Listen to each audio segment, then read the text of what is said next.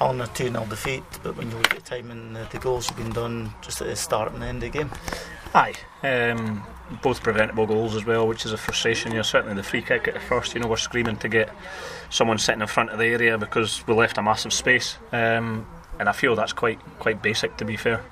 Players should know better, organise and set themselves up better for that. Great delivery, of course. You've got to applaud the quality, but that's what Bucky's got. They've got quality all through the pitch. We've rode our luck at times through their missed chances, which you would expect when you come here. You come to Victoria Park, and Bucky, as formidable as they are, and you just look at the bench today to see their depth and how strong they are.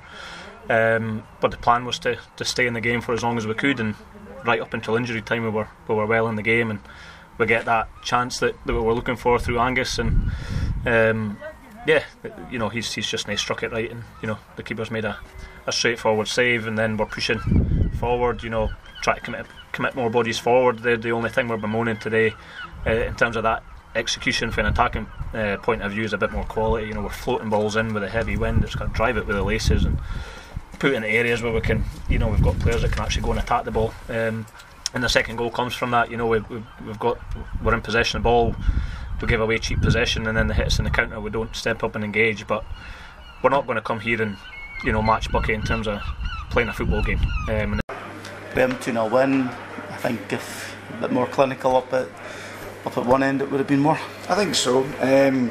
We'll give Huntly credit though. The shape was good. Frustrated us, especially first half, but we were in the win. We knew it was going to be different second half. I said to them at half time, I wasn't worried. I said we'll score more goals in the second half, but we ended up getting just one more. But like you say, we should probably get 3 or 4. Being honest, but we've missed chances. We've got 3 of the best strikers in the league: Kyle McLeod, Josh Peters, Sam Uckert, and I had a go at them there. I don't mind, and I'll keep having a go at them because we signed them for a reason, to take the pressure off the defence. They score, but they've been brilliant for me. So we'll give them a day off, but they can't hit too many like that because they've got to be more clinical. It wasn't just the strikers. I thought today wasn't our best performance. Midfield, I don't think we played well. Defensively, we were excellent. Jack Murray at the back, unbelievable. Sam Pugh, brilliant, and the goalkeeper. So solid performance, but not a great performance. If you need someone to come up with just a couple of moments, you've got McCaskill. And that was only 2 he did, right? Because that's his worst game this season, to be honest.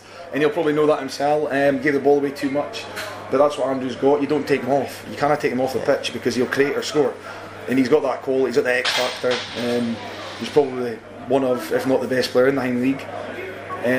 So that's why we leave him on the pitch, because normally if that's another player he comes off. But when we're making a sub, I said no, keep him on, and he takes the pressure off. So yeah, we know what we're getting with Andrew. He has maybe 2 or 3 games like that a year max. So that's one out the way. Hopefully he doesn't have another one for a while. You mentioned the defensive side of things. Lewis has came off at a break, but Sam's went in there and didn't look out of place. Sam Pugh's an 8 or 9 out of 10 every week. You would take 3 or 4 Sam Pughs in your team. He's just onto the counter, and he's excellent, and you can play him anywhere in the midfield, anywhere in the back. Maybe we don't want to play him up front, but he's probably our most consistent player. Last season I think he was runner-up to Andrews Player of the Year. Probably unlucky not to get it, and if he keeps playing the way he does, then he's got a chance of getting it this year, because he's taken over captaincy from Kev. He's a leader in the pitch, and we're happy we've got him in our team.